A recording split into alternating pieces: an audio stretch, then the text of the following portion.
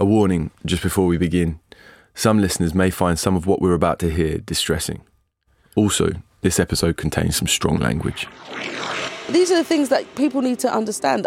Not the fact that I'm not condoning what CJ was doing. There's this little boy, this playful character. There was also the other side to him. He was accused of robbery and carrying a bottle of corrosive acid. He was caught carrying a knife at a fun fair and convicted. I think I should just act like a normal teenager. As a parent, you just want to give your child a good start. What did you just say to me? Be prepared to lose.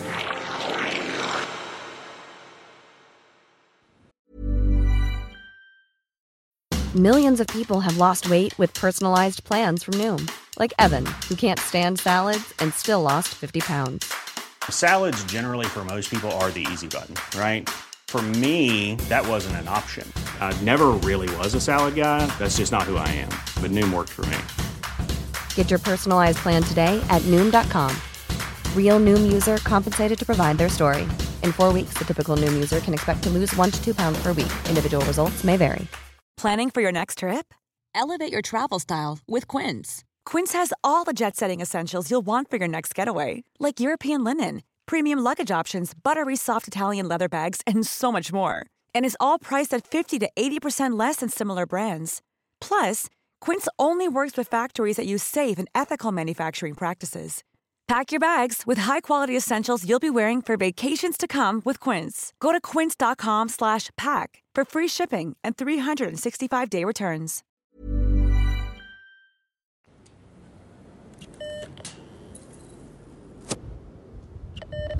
Can you hear me?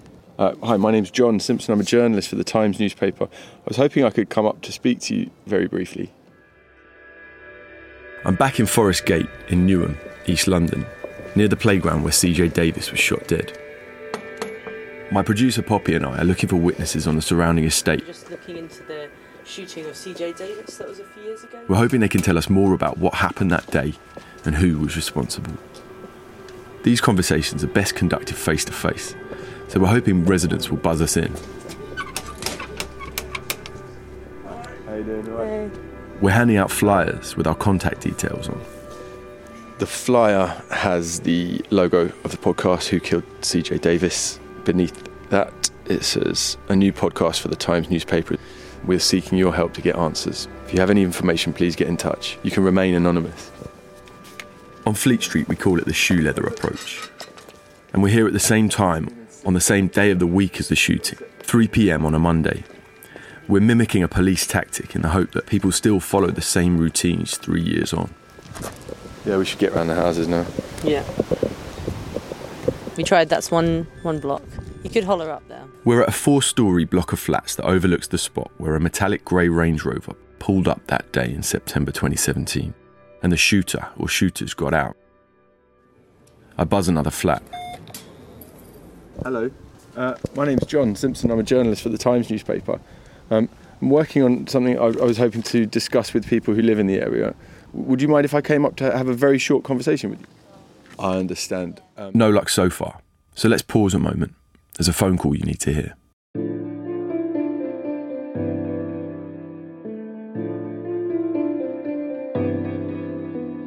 I'm John Simpson, the crime correspondent for The Times. This is episode 2 of Who Killed CJ Davis. I've been investigating the unsolved murder of CJ Davis, a 14-year-old boy who was shot dead beside a playground in broad daylight in East London in September 2017. Today, we focus on CJ's descent into crime, how he was forced to leave mainstream education and attend a pupil referral unit, an experience which is part of a national crisis. The theory is that he was the victim of what gangs call a ride-out, venturing into rival territory to kill or maim their enemies.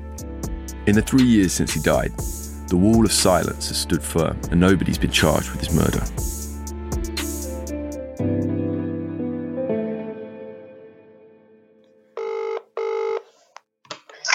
Hello?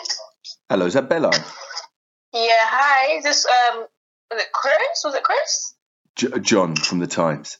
John, sorry, my bad. No worries. How are you? I'm fine, thank you. How are you? Yeah, I'm very well. Is now a good time to talk? Yeah, now's fine. Great. First of all, just want to say my condolences, and I know you've all been through a lot. Thank you, I appreciate it. Would you like to just start off by saying who you are, how you know CJ? I was CJ's longtime friend / I guess you could say girlfriend. His girlfriend, Bella, has agreed to speak publicly for the first time since his murder. We was all sitting down, and then this boy, he was just like, does anybody want Chinese?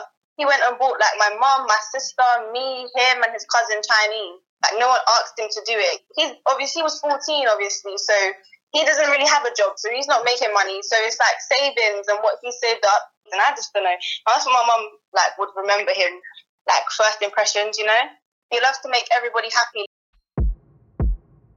That was the first time CJ met Bella's mum. Bella was living in South London. On the day CJ died, she was expecting him to come down to her family home to see her that evening, but he never did. CJ was shot in the head in broad daylight at 3 p.m. I was just at home until I found out and I got a call, and then I ended up at the hospital. So just talk me through arriving in the hospital and what you saw. It was horrible. And bearing in mind, it was the first time I was meeting his mum as well, and all his family.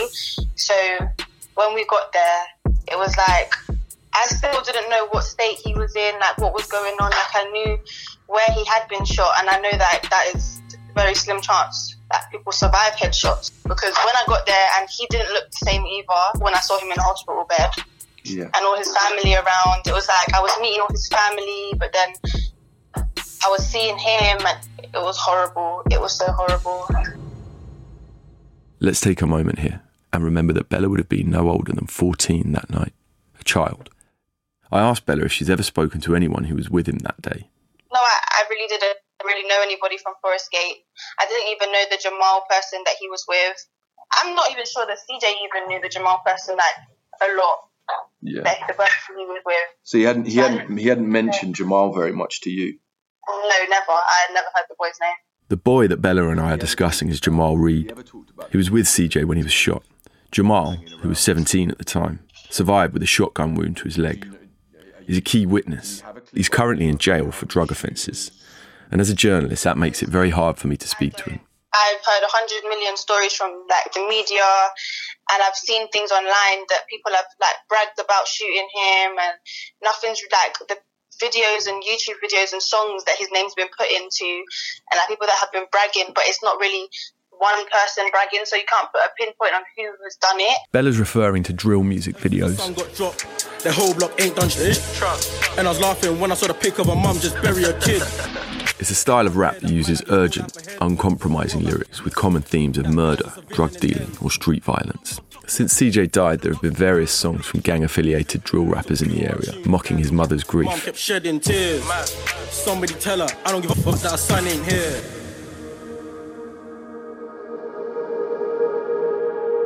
I've just heard about different stories, like the media was saying mistaken identity, and then they was trying to throw out whole gang culture. Like, I know, growing up, I know about like gang culture and like how the streets are, like innocent people die. So I know that, not saying that CJ was innocent, but I know it could have literally been anything, and postcode wars are no joke. It's horrible and it's stupid, but they're really no joke. Warring street gangs, invariably bound up in drug dealing, are often defined by the estate or postcode they were formed in. They tend to fight for primacy or status, not for dominance in the drug trade. Crossing that boundary from one estate to another or into a rival postcode can cost these boys and young men their lives. And it gets real once it's something that's happened to you and around you. Did you make an opinion on that? How did you see him in that? Honestly, in my opinion, like, all respects to how his mum feels and how, like, all his family feel, I didn't feel that he was being pressured or he wasn't being groomed into anything that he didn't want to do necessarily. If he was going to be about a certain way about in life, he knew what he was doing and he did it in his own will, if that makes sense. Yeah. In February 2017, 7 months before he was killed, CJ was arrested at a fun fair in South London. He was carrying a large knife. He told police he'd been threatened on social media, Snapchat, and he feared for his life. He was with his cousin and his godbrother and a few people from his dance school. That's CJ's mum, Keisha McLeod. At this point, she'd sent her son to live in South London with his uncles for safety. She was worried about the mounting evidence that he was being groomed to deal drugs. And apparently on Snapchat, there was a thing like, I'm going to hurt you, I'm going to stab you. He was at my brother's house. He wasn't allowed to go nowhere. So my brother said, you can go to the fun fair. Now he's been told that somebody's going to stab him. He's not thinking, I'm not going to the fun fair because I haven't been out for 3 months. I still want to go to the fun fair. So what do? I'm going to arm myself. What does he arm himself with? My brother's a chef knife. You know how sharp those knives are? I couldn't believe it. The police saw and he got arrested. CJ was carrying a knife in his trousers. He was walking strangely. Police spotted him and carried out a stop and search. I was so angry at CJ. I said, you're letting your cousins feel like that's okay. I needed him to realise when you do things like this, the police will come down on you. And I think it's about time the police come down on you for you to understand what can happen. There is a kind of line that he seemed to be crossing in his life at the time. Is that fair? Yeah, that's fair, definitely. You know, I'm just trying to get inside his head a little bit. Did he ever seem, because and also in some of his psychotherapy sessions, he's quite open about being scared and being kind of worried about the choices he's making.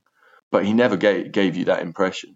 No, I can say that he didn't give me the impression, but I feel like boys and men in general, it's bad to say, but they don't really like to show off emotions, like scared emotions nowadays, because they seem to be dominant and whatever they're supposed to be. So I feel like even if he probably wouldn't show it off like that to me.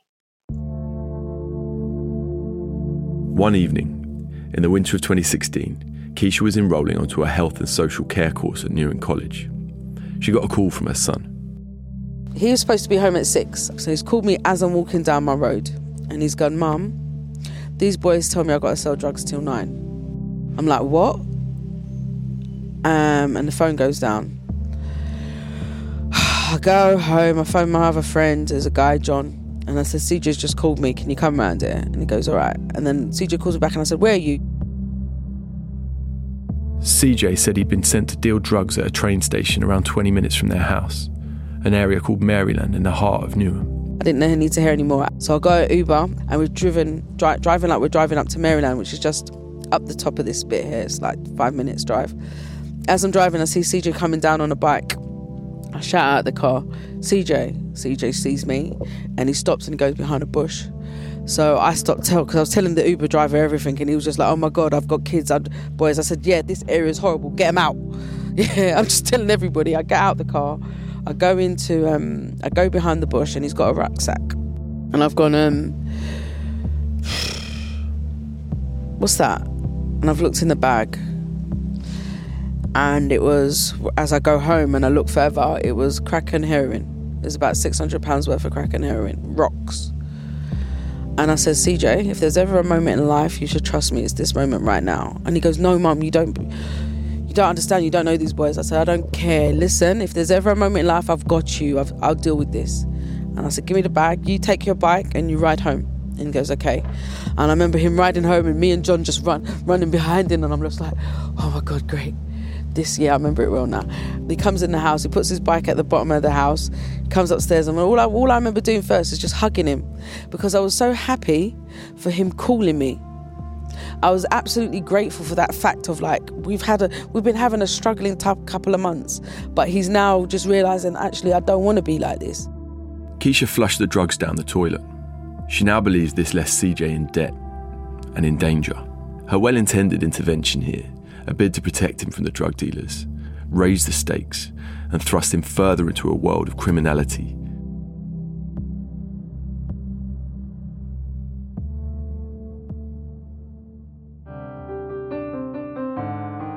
I'm thinking everything's cool.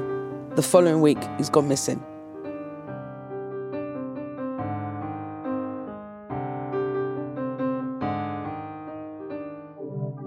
At age 13, a year before his death, CJ's mother reported him missing after he failed to return home one night. He didn't come back for a week. We now believe CJ was selling drugs, part of what's known as county lines drug dealing. The line refers to a phone number given to users and addicts. They call an operator of sorts in the exporting city, in this case London. That operator then uses a separate line to arrange the deal in the county, meaning that there's no obvious link between the dealer on the ground and the lucrative county line if he's arrested. The model has proved so successful that the National Crime Agency identified 3,000 separate lines last year. Each active line makes up to £800,000 annually. By those estimates, the industry's worth billions. The gangs use children, and thousands of young people have been safeguarded after being used as drug mules and dealers. During this investigation, we've learnt from one source that CJ wasn't alone. Another boy, who was in foster care, was also with him. We believe CJ, and maybe the other boy, had been ordered to travel, but we don't know by whom, and we don't know where they went. These are the things, like even saying that somebody sent my child somewhere, are you kidding me? Like, I would love to see those people and think, what is it you're thinking of when you think, what is it you're doing? I understand that they're doing their old drug things, but how did you know that boy would do it? We'll continue to try and track down the boy in foster care and establish where CJ went and why.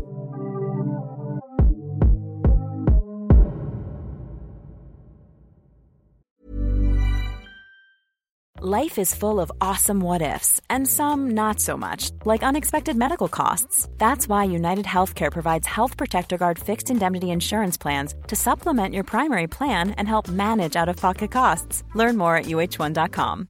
Hey, I'm Ryan Reynolds. At Mint Mobile, we like to do the opposite of what Big Wireless does. They charge you a lot, we charge you a little. So naturally, when they announced they'd be raising their prices due to inflation, we decided to deflate our prices due to not hating you. That's right. We're cutting the price of Mint Unlimited from $30 a month to just $15 a month. Give it a try at mintmobile.com/switch. $45 up front for 3 months plus taxes and fees. Promo rate for new customers for limited time. Unlimited more than 40 gigabytes per month. Slows full terms at mintmobile.com.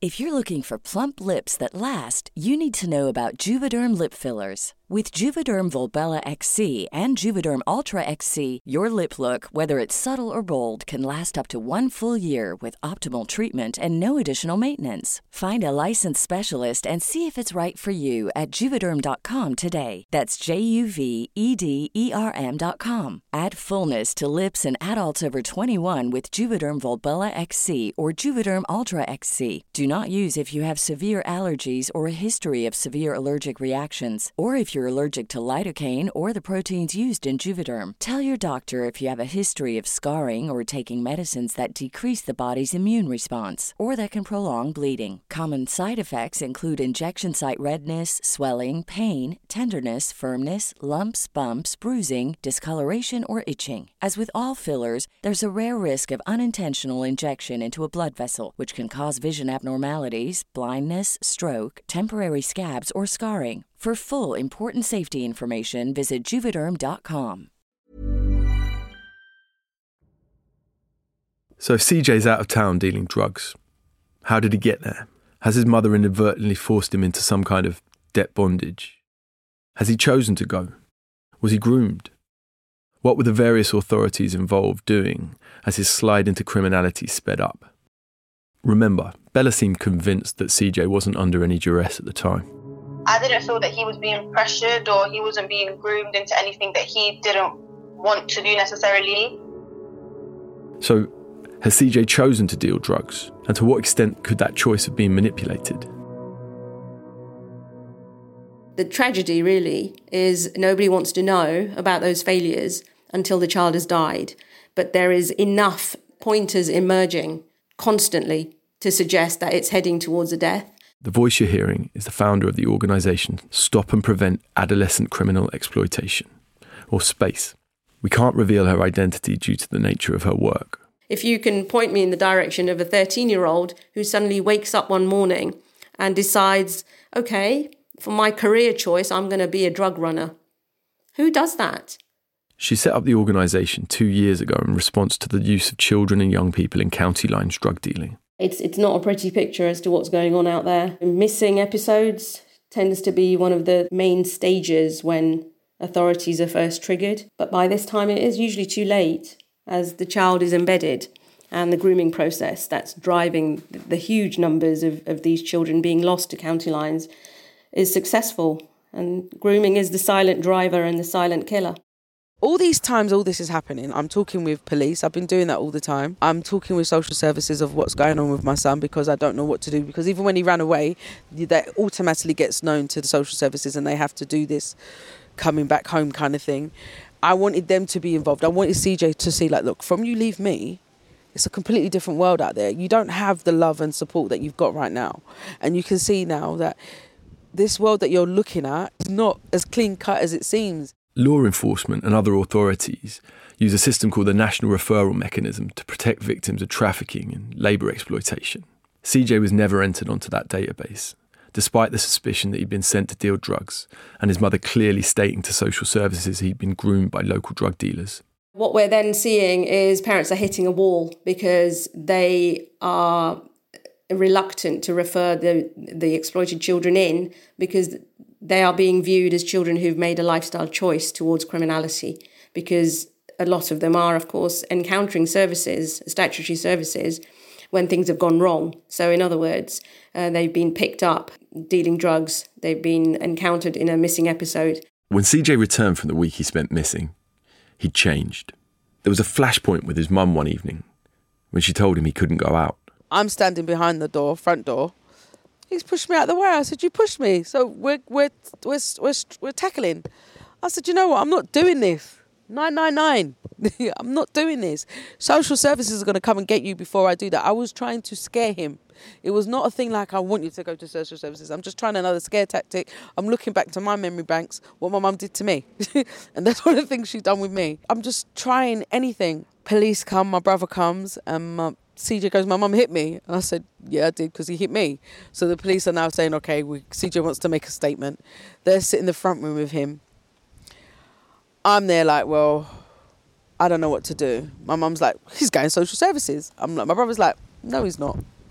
He's coming with me.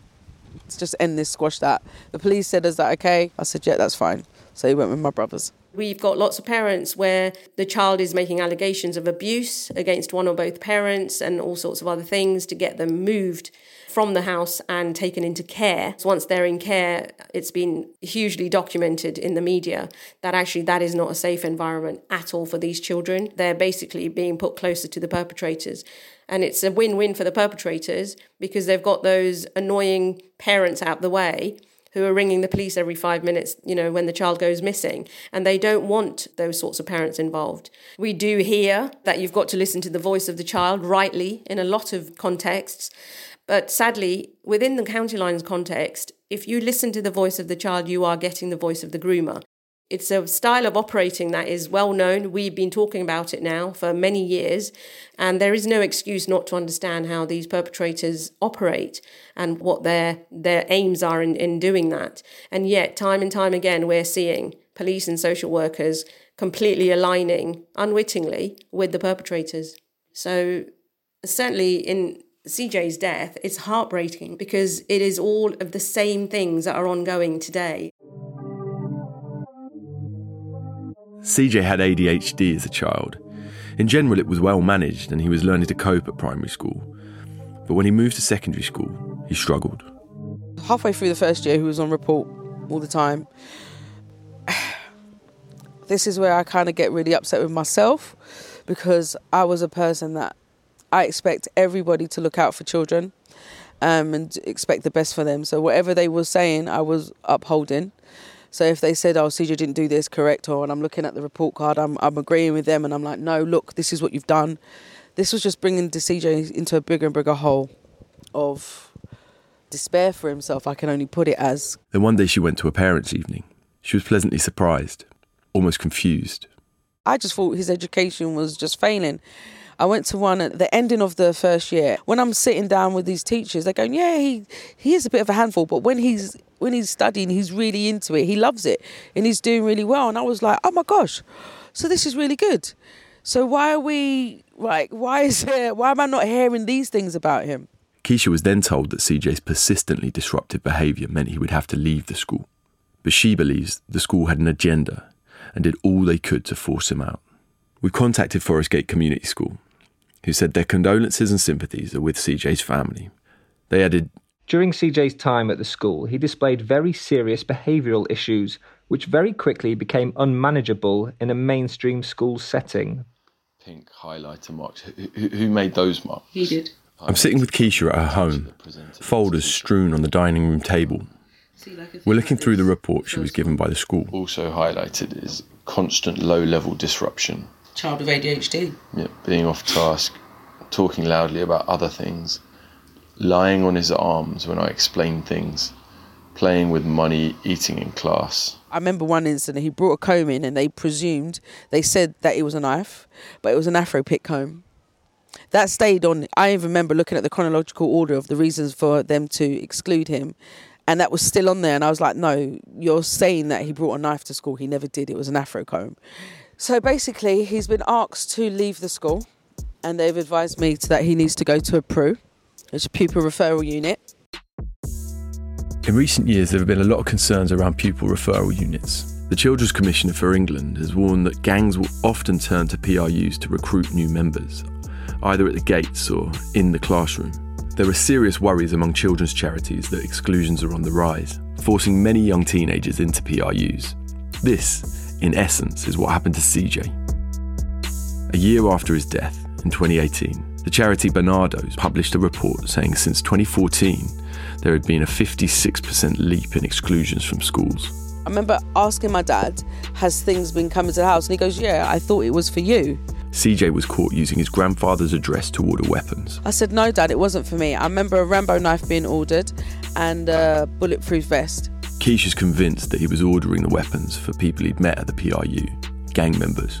And that's when I was like, all these factors, I'm just bringing them to my family, and we're just like, really, what is it we're going to have to do?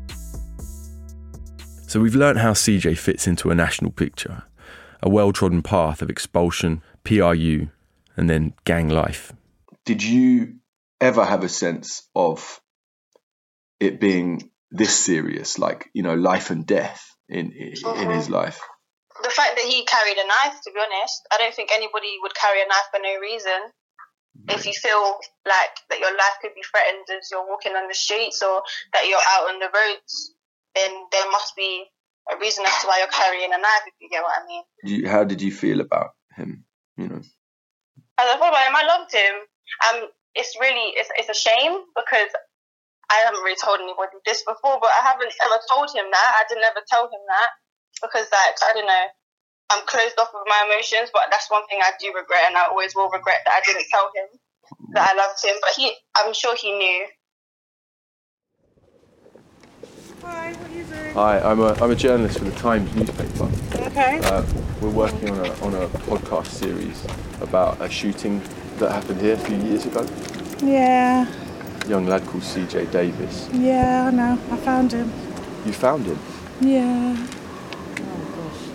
How so? Sorry. At the beginning of this episode, you heard me knocking on doors with my producer, Poppy, trying to find people that knew something about CJ's death. We were standing by the spot where CJ was killed. A woman approached. She was walking her dog. She looked curious as we handed her a flyer. That's when she told us. She said she was the first to find CJ. I was coming on the corner there and I heard a bang and I said to myself, that can't be a car. It didn't sound like a car fire. And so I just put my shopping out, walked around, and he was lying down there. Been shot on the forehead. I don't see it at the back of his head somewhere. He's still alive. And some other people came and tried to keep him alive, but... Could you communicate at all when you reached? No, he couldn't talk. It was just a lot of blood. No, didn't know him before. But he was only 14, a young boy. Him and his mate was just sitting on here, just talking and just being 14-year-olds, you know. Had you noticed the group? Was there a group of boys? No. There was only two of them there, but apparently there was a SUV Jeep kind of over there, parked over there somewhere. I heard the shot. When I come round, there was two of them. There was him lying there, but I heard there was two boys, and the other one ran off, and he got shot in his leg over there. Right, and no others around when you got hit. Nah. Whoever shot him already fled off, drove off, whatever. Because that was open at the time. Yeah. But now they've closed it. They're building flats over there, so they must have gone that way round. The back way, yeah. Yeah. Because that road used to go onto Stracy Road. It's like So, two-way out. 3 years on from his death, we've now spoken to a woman who was there on the day.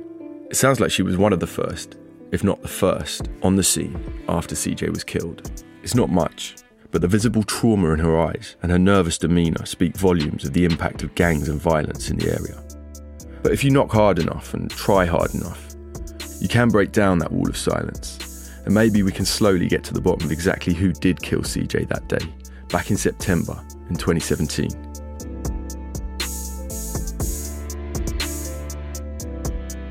However much he might have seemed a willing participant, CJ's story is familiar to people on the front line of child criminal exploitation because it follows the archetypal path. It seems fairly clear that there were missed opportunities for interventions and for CJ himself to turn back, even if he didn't see them. But in most other stories, children don't wind up getting shot in the head. Something bigger was happening. Even when CJ went missing a year before his death, a series of events had been set in motion. A brutal wave of violence between the gangs of Newham and East London. It would culminate in CJ's murder. Now we need to take a dive into the gangs of Newham. Hello? It'll be dangerous for him to speak out, so he'll be voiced by an actor. I need you to tell me a little bit about what was happening in Newham at the time. You've entered the underground world. That's something I've always said. There's an underground world in London. There's a world within London, you understand me? There's a city within a city, you feel me? And you've entered that.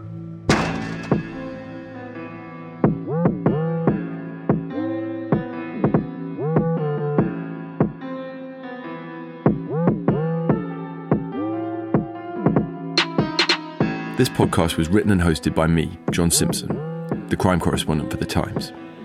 It's produced by Poppy Damon and Will Rowe. The executive producer is Poppy Damon. Sound design was by Carla Patella. Original music was composed by Cam Shuck. You can find his work at satellitestudios.co.uk. If you have any information about CJ's death, please contact us using the tips email, phone number, WhatsApp and Instagram in the podcast description. You can also contact the police. The information is also in the podcast description and they're offering a £20,000 reward. You can find us on Acast, Apple Podcasts, Spotify and more.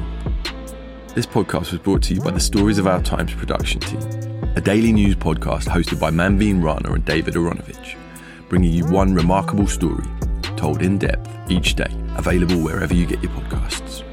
It's also now available on the Times Radio app, along with all the other podcasts from the Times. To download the app, search for the Times Radio app on your app store.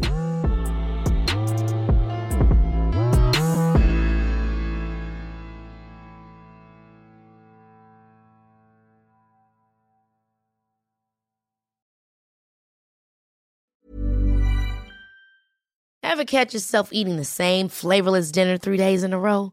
Dreaming of something better? Well, HelloFresh is your guilt-free dream come true, baby. It's me, Keke Palmer.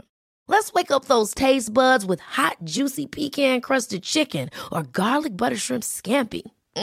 Hello Fresh.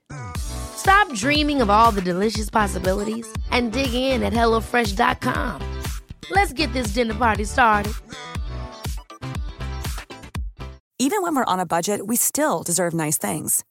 Quince is a place to scoop up stunning high-end goods for 50 to 80% less than similar brands. They have buttery soft cashmere sweaters starting at $50, luxurious Italian leather bags, and so much more. Plus, Quince only works with factories that use safe, ethical, and responsible manufacturing.